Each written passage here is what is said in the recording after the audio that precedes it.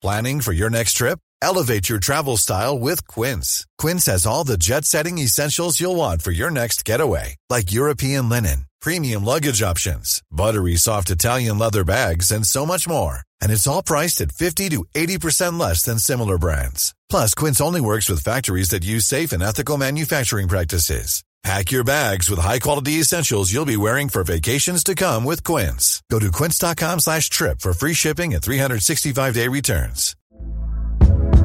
Hey there, it's Michelle Norris. I'm host of a podcast called Your Mama's Kitchen. When I travel, I'm usually looking for a way to find a taste of home when I'm not at home. And one of the things I love to do when I am at home is entertain. And Airbnb allows me to do that. When I was in California recently, I rented a house that had a great kitchen. And when we were sitting around the table, we were all thinking, we're in someone else's house. Someone could be in all of our homes as well.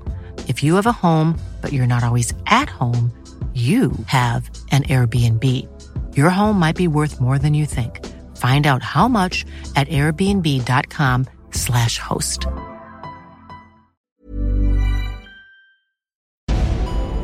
I'm Donald McIntyre, and this is Click for Murder, the companion podcast to CBS Reality's new television series.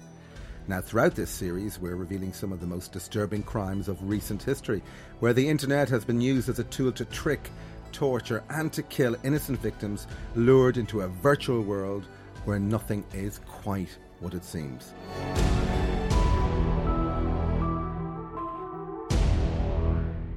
Well, on today's episode, we're looking at the case of Sami Al-Mahri, the New Yorker who met Nadine Aburis of Cardiff on an international dating website. After luring her with a web of lies, he then launched a campaign of terror before brutally murdering her. But what drove this killer, and could he have been stopped? And what role did the internet play in a case that led to an international manhunt? Today, joining me to discuss this case, as ever, are Dr. Elizabeth Yardley, Associate Professor and Director of the Centre for Applied Criminology at Birmingham City University. Welcome, Liz. Hello. And also clinical forensic psychologist Mike Berry. Welcome. Thank you. Here's the background. Nadine Aburis was a 26-year-old Muslim from Cardiff. She came from a loving family, but had yet to find Mr. Right. So like millions of Britons, she turned to the internet to try and find love and joined a dating site called Muslim Match. She had many online suitors, but the one who grabbed her attention the most was a 42-year-old American called Sami Al-Mahri. Now, at this stage of the story, Liz, how was Al-Mahri selling himself, marketing himself online? He was really giving it the hard sell. He basically said that he was very wealthy, that he lived in New York, which is obviously a very expensive place in the world to live, that he had many houses, that he had a car dealership. He really was kind of painting a picture of the American dream. He also was creating a sense of the intrigue. He was a FBI agent. I mean, he was a kind of an international man of all things. This was an extraordinary character. His story is wrong to start with, but it reminds me of so many fantasies that we've had all over the world. And usually they claim to be SAS, because that's really macho.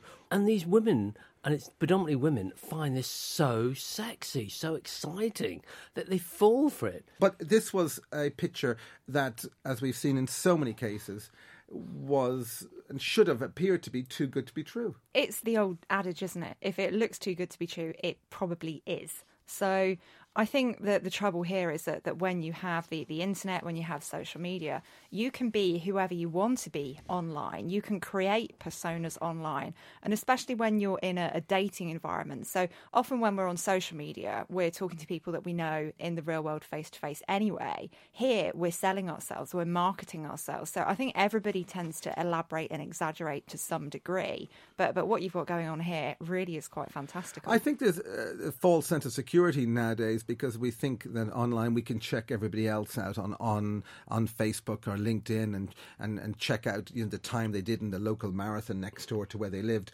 And so there is a lot of kind of incidental information. But what went wrong here? Why couldn't she, or do we think she did, try and do a little bit of online Google background check on him? She probably didn't. She probably just believed what he said, and the fact that he'd actually said it in public, that he was all these different things, she probably did accept it. But she's vulnerable. She has gone on to the web to find a man. So therefore, she's vulnerable, and he is picking up on that vulnerability. Well, we know he's lying about his job, his money and so on, but he also seems to be spinning another web of deceit. And here's Nadine's sister, Aniza. He'd say, oh, well, I've gone to Alcoholics Anonymous because of you, and I'm starting to stop drinking because of you. She said, Mahi, I can't pursue a relationship with somebody who has this addiction, and if our relationship does progress, I don't want this to be a part of our life. And he said, for you, Nadine, I'll do anything. Why is he doing this? Well, he's presenting himself as vulnerable there. He's presenting himself as a victim. And abusers are generally quite good at playing the role of the victim. So he's basically creating a role for her. As a saviour. Exactly. You are the one who can save me. You're the one who can turn my life around. But it seems to me as if she will seem to be comfortable with that age gap. What do you think of this age gap? She was 26, he was 42. I think that places her in a particular position in the relationship. She wants somebody who's going to look after her. And I think that's the idea that he's selling her. He's selling her this idea of a future in which he needs her and she needs him. So she's got that feeling of security quite early on. And I think that's quite a toxic thing in his arsenal. I think he's performing the role of a provider. I've got money, I've got status, I've got the cars, I've got everything that you want.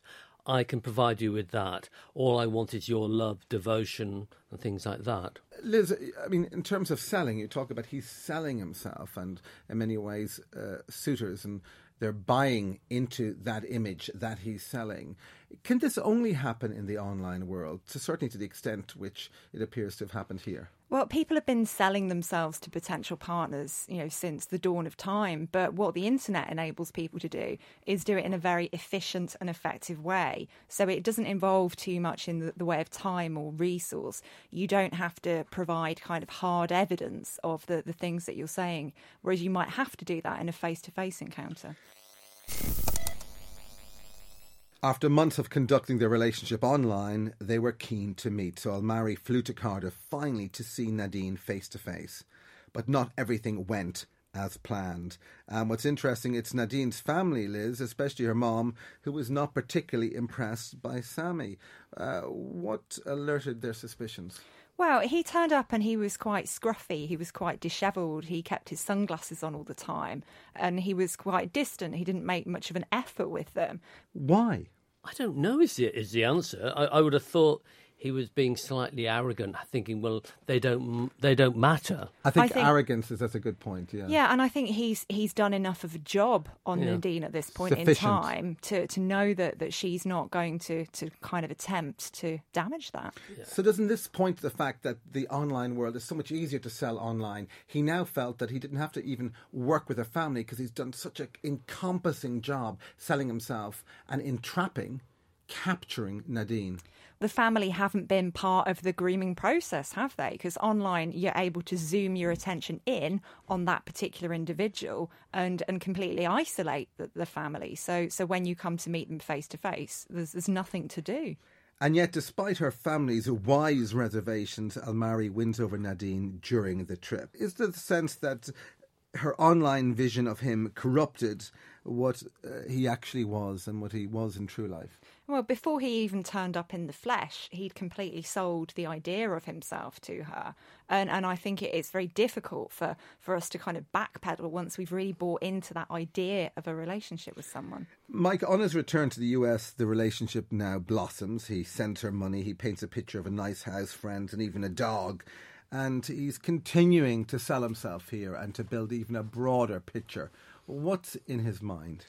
Oh, he's continuing the grooming. I like the dog image because that gives again the picture of somebody stable, responsible, protective, provider. He is producing this beautiful picture of what she is going to come to America, marry him and get in the future. And it's beautifully done, groomed her perfectly. And it's easy to control somebody if you give them an idea of something to believe in, especially if it's something incredibly attractive like that. At this stage, what is he looking for? She's bought into this dream and she's been sold the dream and she has that dream ticket now.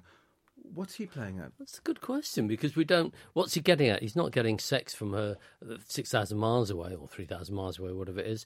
He's not getting a lot of kudos by having her on his arm as a trophy young female or anything like that. And I do apologise for the sexism of that. But he's not getting any of those things from it. So is he actually falling in love with her? I don't think so. I think it's the idea of control. I think distance away, though. Yeah, and I think that gives him even more of a sense of power, that I can control this individual from the other side of the Atlantic Ocean. Do we think Nadine was being naive here? I mean, I get a sense, actually, she's just being a normal, honest, engaging people, taking them at face value. And I'm sure she did some background checks, but this was such an overwhelming kind of battle of digital force. She was sold this incredible package, and it was a sophisticated seduction and grooming process. Yeah, I have a real problem when we focus on Nadine's behaviour. We say, well, she was naive, she was stupid, she was taken in really easily. It's not her behaviour that's the problem, it's his. And I think we need to focus much more heavily on the perpetrators than we do on the victims. And as you've said before, normally you meet somebody in a pub, you ask their friends, your friends, you get a family history of what's going on. And especially in a small Muslim community where everybody would know everybody, then you would have that kind of information. Here we've got a situation where the guy is X thousand miles away, and there's no way of checking out his friendship groups, his family groups, or anything. And yet, at this stage, they're already talking about getting married, but they've barely spent any time together. Why talk about that threshold, that commitment, when they've spent so little time in each other's company? That's not unusual in the Muslim community where arranged marriages take place, things like that.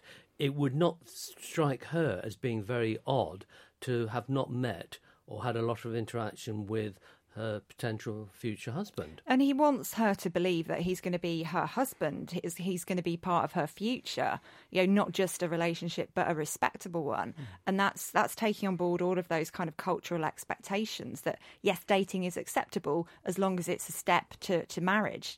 Dating for dating's sake is still something that isn't particularly acceptable, I think, in Muslim communities. So he really is kind of embellishing and furnishing this idea of himself. But we do see the beginnings of some clear warning signs. Al-Mari becomes increasingly demanding of Nadine's attentions and even invented personal tragedies to occupy her, saying his mom was sick or that his sister had died. This is an escalation, and it's very odd and it's very concerning. Why is he doing this? He's trying to kind of chip away at her so that everything that she is for him. He wants to be the centre of her world. He wants her completely under his control. And that's one way of doing it. Look at me, I'm so vulnerable. I'm the victim. I need you to look after me. And in so doing, I'm going to isolate you from the people around you and I'm going to get more control over you. But why is he doing this? It's to give a power relationship. He's been in a very powerful situation. He's now giving her some of the power. He's this big macho FBI man and everything else, but he's got a soft, gentle side. And he's doing the sensitive side to her, which women find incredibly appealing. They want macho man, but they want him soft and sensitive in the middle. And they can't discount the fact that he is at every stage increasing the intensity in this, something which we know online you can do really rather quickly. It escalates really, really fast. So if you think of the normal kind of progress of a relationship, before you bring the internet into it, when you've got social media, when you've got dating sites, when you've got messenger services, you can be constantly chattering away and always kind of in each other's virtual presence, if not each other's physical presence. I mean, this is a grooming relationship. She may be 26, he may be 42. They may both be adults, but make no mistake, it appears to be a clear grooming kind of interaction and relationship, and all done digitally. Do you think he's planning to kill her at this stage? I don't think so. I think at this stage it's about control. It's about keeping this woman in a relationship with him. I don't think that murder's on the agenda at this point in time. Throughout 2014, Al-Mari and Nadine remained in near constant contact, and in the summer she flew to New York to visit him. And it should have been a dream trip, but it did in fact turn into a nightmare. After picking her up at the airport, Almari drove her to a house which showed no resemblance to the one he'd shown online, and he then held her captive in a basement and tried to rape her, according to Nadine, and then attempted to strangle her, according to her testimony. On her return to Wales, she tried to report Almari to the police for these offences, but she never followed up on the complaint. There was a structural issue there. But let's rewind a bit. He trapped her in a basement of a house she never recognised. Why so much violence? I mean, this was an extraordinary turn of events. Why not book her into a hotel and give her the weekend she expected?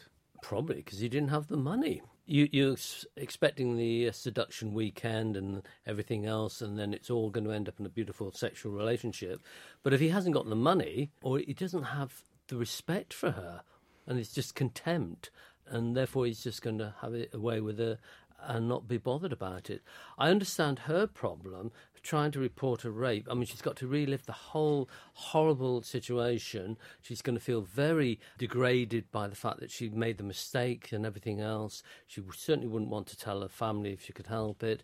And plus, he would argue it's a straightforward, she consented and it's a consensual issue, which is difficult to prove in a rape situation. She's in a country she doesn't understand the legal system. She is truly very, very legally vulnerable and emotionally, psychologically very vulnerable. And I think by the time that she arrives in New York, Almari thinks that she is his. She's my possession now. I've put all of this effort in. I've got this woman where I want her. Now I'm going to get what I want out of it. That's a really interesting point. Do you think at this stage she also now believes that she is his possession, and that is one of the reasons why she struggles, even in New York and then in Wales, to follow up on that, her allegations that he raped or tried to rape and strangle her? I don't think it's a case of he's succeeded in absolutely stripping away every sense of her identity in the way that some abusers do. But what he's done, he's taken her out of her comfort zone. He's taken her out of her territory where she feels safe, where she knows how to report a crime, where she knows where to go for help. She's in a completely alien environment here. And there was a dislocation. She did try and report these offences, alleged offences in Wales, and then there was a problem with an interview suite. And so in the moment when she felt comfortable reporting, the police were not able to help her, and then she pulled back. If he was planning to kill her, wouldn't that have been the more opportune time to do that rather than later on? Yeah, I don't think he was going to kill her at that point in time. When she arrived in New York, he just wanted to get what he felt he was entitled to because she was his possession. She was mine at this point in time. On her return to Wales, Nadine attempted to end the relationship, but Almari bombarded her with abusive messages saying he would harm her and saying he would never give up. More worryingly, odd things started to happen in Nadine's life. Unbeknownst to Nadine, Almari had inserted spyware onto her phone and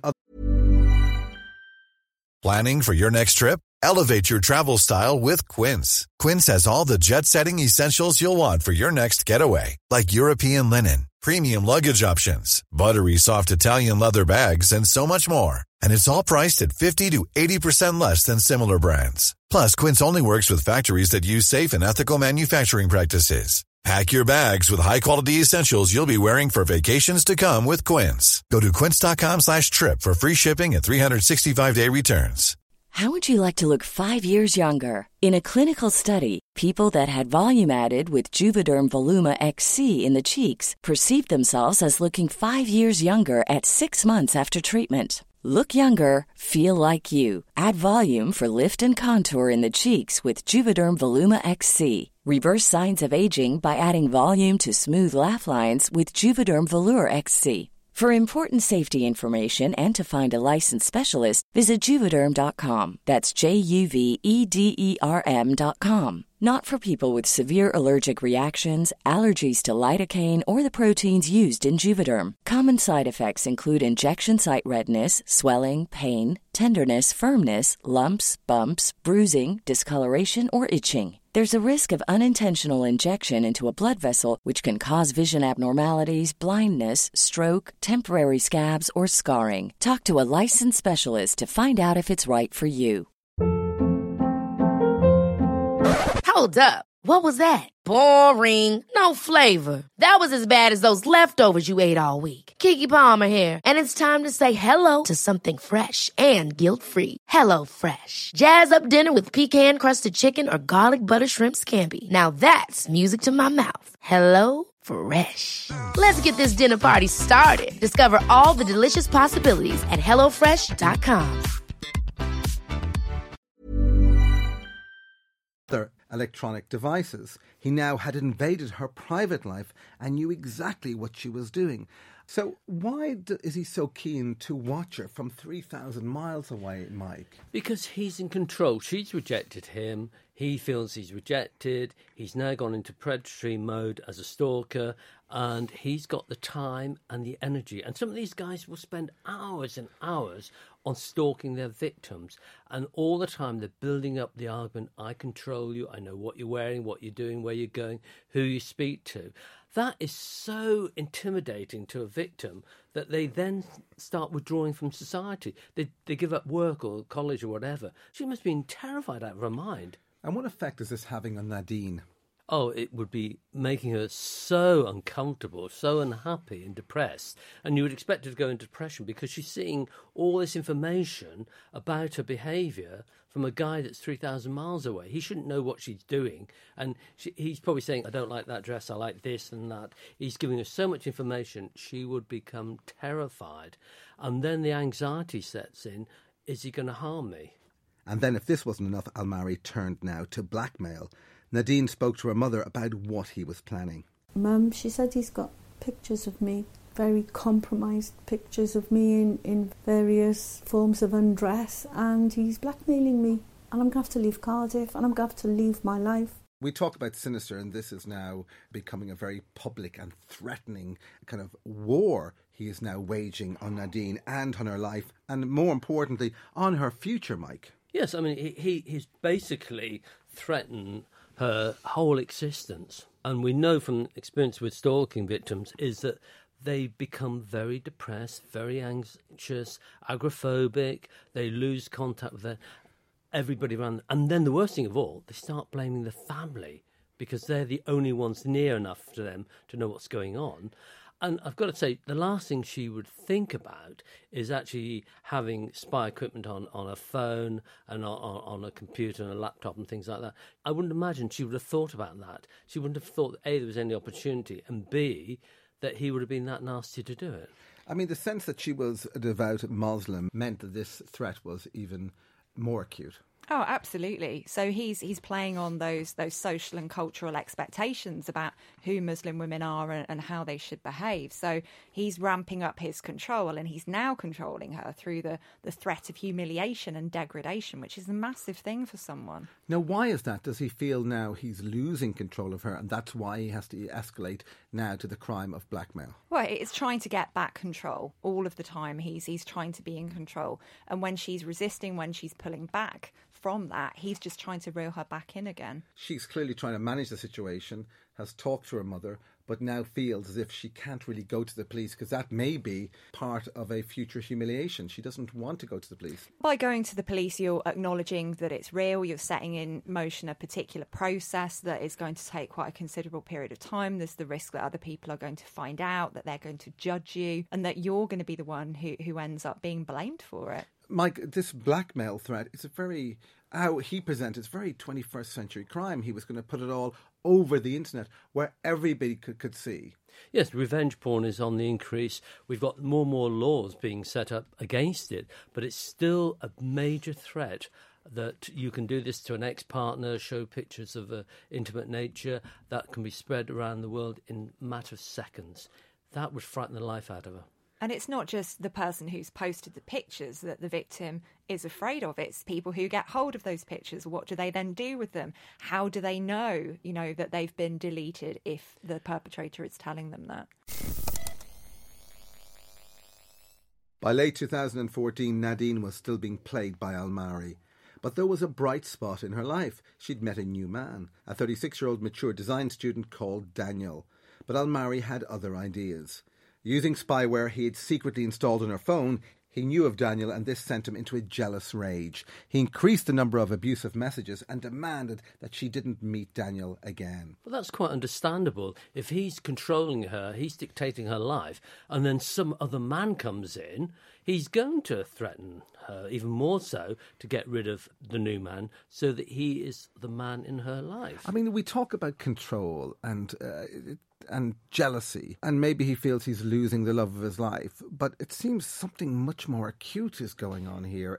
Control doesn't seem really quite to fit in. Well, I certainly wouldn't use the word jealousy, because that implies some kind of affection, some kind of loving sort of feelings towards somebody. I describe this as ownership and possession. That's essentially what this is about. She's mine, nobody else can have her. And this may have been the reason why he decided to take his next move. This was a twist in this extraordinary story. Almari decided to come to the UK to confront Nadine, and surprisingly, she agreed to meet him at Heathrow. Now, why was he coming to the UK in the first place, Liz? His attempts to control her remotely, to control her via the internet and via the spyware just weren't working. So he needed to escalate it. He needed to change his behaviour. So he came across to try and exert control face to face. Was his aim to come and kill and murder her, or was it just to try and rebalance the relationship and recover the ground he'd lost? I suspect it was to recover the lost ground. I don't see any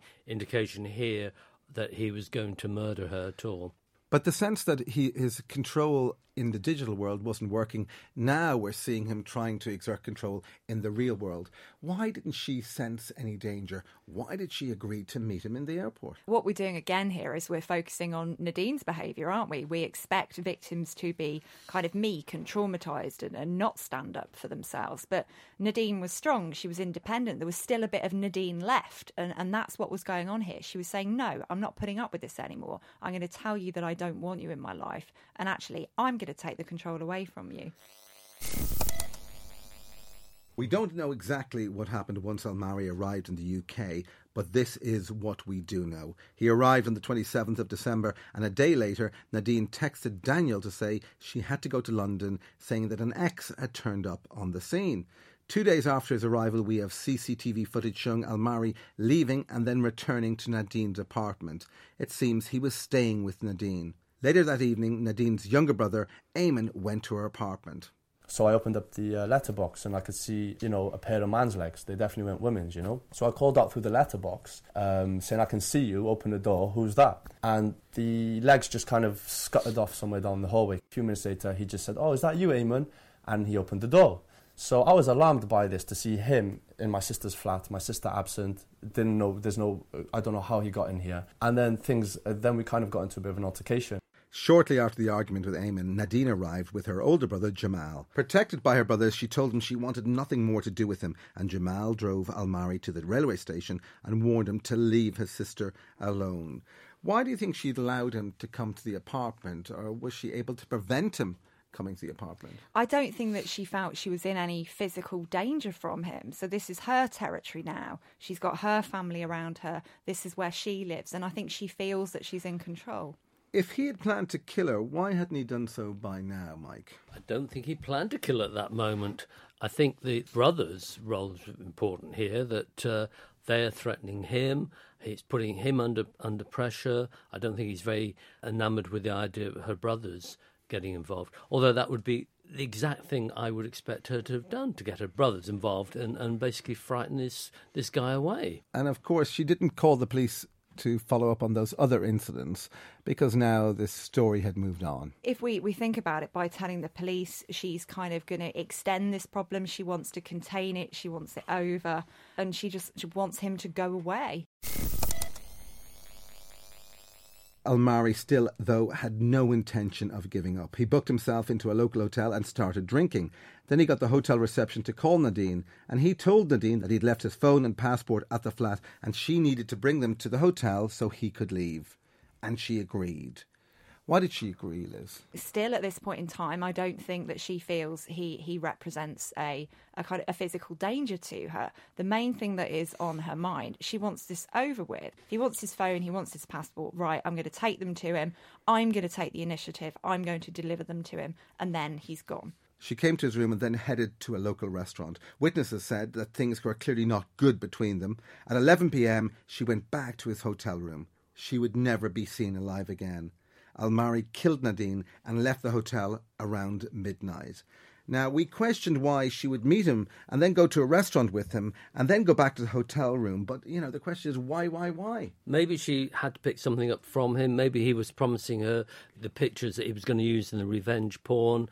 Maybe he's making promises to give her something, so she's got to go back. Why kill her and why kill her now? Essentially what's happened here is that he has changed the project. So he's been trying to control Nadine by keeping her in the relationship with him. That hasn't worked. So basically he changes what he's doing. He changes from trying to control her by keeping her in the relationship to destroying her for leaving it. So he strangles her, but he leaves all these other marks and abrasions. This is a sign of somebody who's nearly punishing her. And it's quite proprietary, isn't it? You are mine. I can do what I want with your body.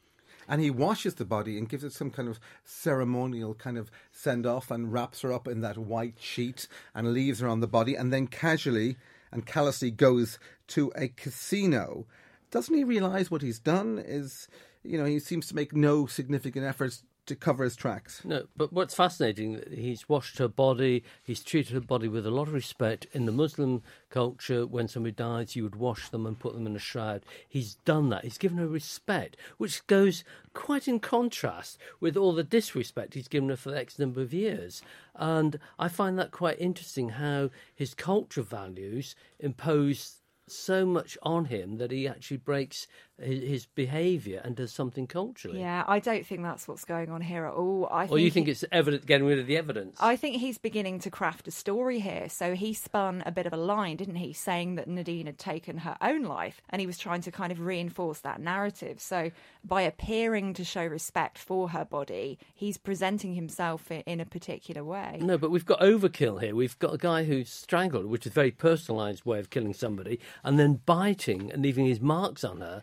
There's no way he's going to be able to say she committed suicide. Suicide would have had to been, well, A, it goes against the Muslim religion to start with, and B, it would have had to be something of a strangulation with a rope or something, and that wasn't there. But I think he's beginning the narrative. He's getting ahead, he's getting in control, and he's painting a picture in which Nadine is the problem. Perhaps reality then hits home around 3 a.m. as he takes Nadine's car and then heads to Heathrow. And here he catches a flight to Qatar, while Nadine's body lies undiscovered in the hotel room.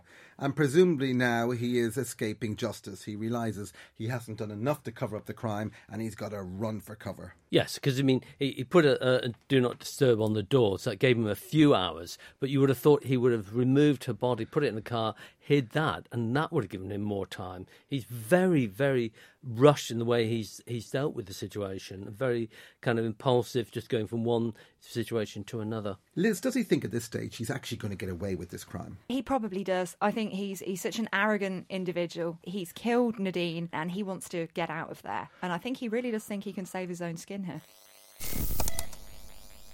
Her body was discovered by the hotel duty manager. Meanwhile, Al-Mari left Qatar and headed towards Tanzania. But then we have another twist.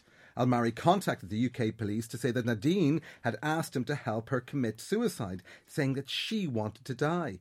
To add to the plot, he left a false suicide note allegedly signed by Nadine. He also told police he was actually in Thailand.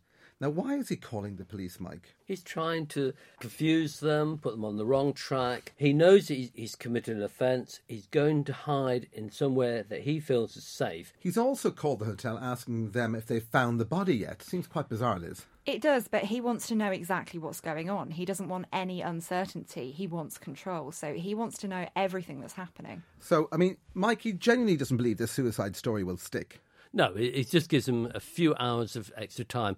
Don't forget, he's flown to Qatar, he's then flown to Tanzania. He spent a lot of time in the plane. He doesn't know what's going on.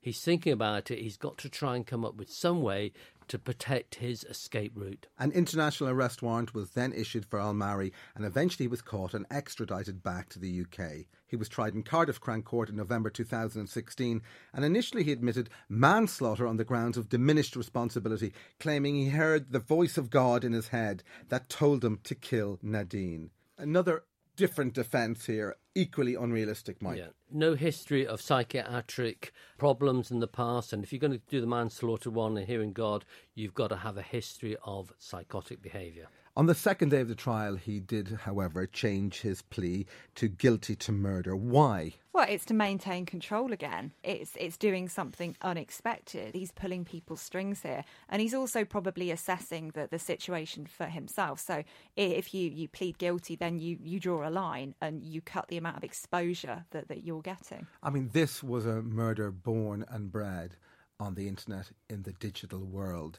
Is this a crime that could only have taken place in this digital era, Liz? I think this crime could have taken place without the internet, but what the internet has enabled here, it's opened up a hunting ground for a predator. He would have done it, but he would have done it with a different victim. If it wasn't this victim, you're saying he would have, if he didn't kill at this stage, he would have killed someone else. I think there's a high risk that this man would have done serious harm to another victim. Why seek out a lover or potential lover or victim in Cardiff rather than in New York? She sought him. You're in much more control. If she's 3,000 miles away, she can't turn up on the door. So the woman he's having an affair with at the moment, or the next one planned up, this one's kept under control miles and miles away. So the irony is, in this digital era, he was much more in control of a woman 3,000 miles away than he would have been with a potential lover or suitor in New York on his doorstep. Absolutely, because it enabled him to manage the risk of being caught out earlier. What kind of murderer was he? How would you define him? Well, for me, Al-Mari is an example of a predator who uses the internet essentially as a hunting ground to find victims. Do you think this death could have been avoided? I mean, I see obviously that intervention, if the police had followed up, if she'd made that report, if something had happened there, then perhaps it mightn't have happened. Other than that, could this death have been avoided? Probably not. It really is that thorny issue of domestic abuse and that need to take victims more seriously. Sami Al-Mari was found guilty of murder and given a life sentence. Thank you to my guests, Dr. Elizabeth Yardley and Dr. Mike Berry. And of course, you can watch the full documentary of Click for Murder, Sami Al-Mari on CBS Reality. From me, Donald McIntyre, it's goodbye for now.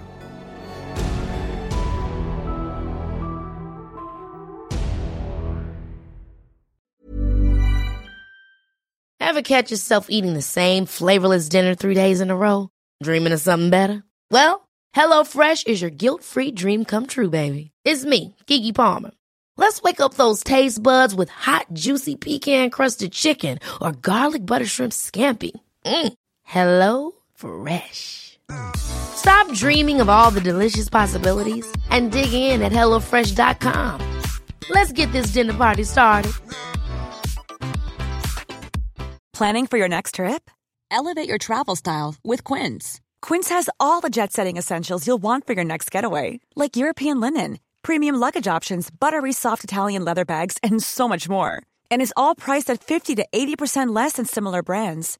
Plus, Quince only works with factories that use safe and ethical manufacturing practices. Pack your bags with high-quality essentials you'll be wearing for vacations to come with Quince. Go to quince.com/pack for free shipping and 365-day returns. When you make decisions for your company, you look for the no-brainers. And if you have a lot of mailing to do, Stamps.com is the ultimate no-brainer. It streamlines your processes to make your business more efficient, which makes you less busy. Mail checks, invoices, legal documents, and everything you need to keep your business running with Stamps.com. Seamlessly connect with every major marketplace and shopping cart. Schedule package pickups and see your cheapest and fastest shipping options from different carriers, with rates up to 89% off USPS and UPS rates. And with the Stamps.com mobile app, you can take care of mailing and shipping wherever you are. Make the same no-brainer decision as over 1 million other businesses with Stamps.com. Sign up with code PROGRAM for a 4-week trial, plus free postage and a free digital scale. No long-term commitments or contracts. That's Stamps.com. Code PROGRAM.